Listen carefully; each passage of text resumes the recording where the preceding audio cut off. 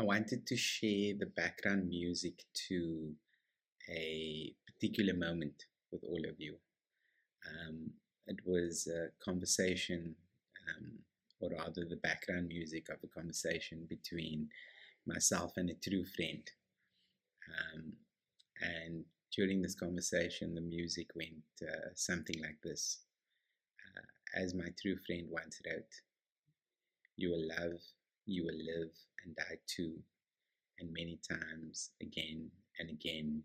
And if you think you've experienced the best of love already, then you're sadly mistaken, because our capacity to love is infinite. You just have to let go." As Rumi once said, "Finally, I looked into my own heart, and there I saw him. He was nowhere else."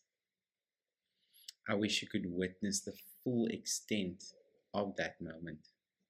Somehow, I think that my friend, she never meant it to be shared with this world. Its beauty was in its personality, in its being personal. So that's all I can really give you from that moment for now. In any event, if you look at the world, everything is a fragment, a piece of beauty or pain that has been stripped of context, molded into the rantings of a new madman, perfectly shaped to his tongue and his agenda. So appreciate it all for what it is, because you will never know where it really came from, nor understand how those after you will use it. Enough of that for now.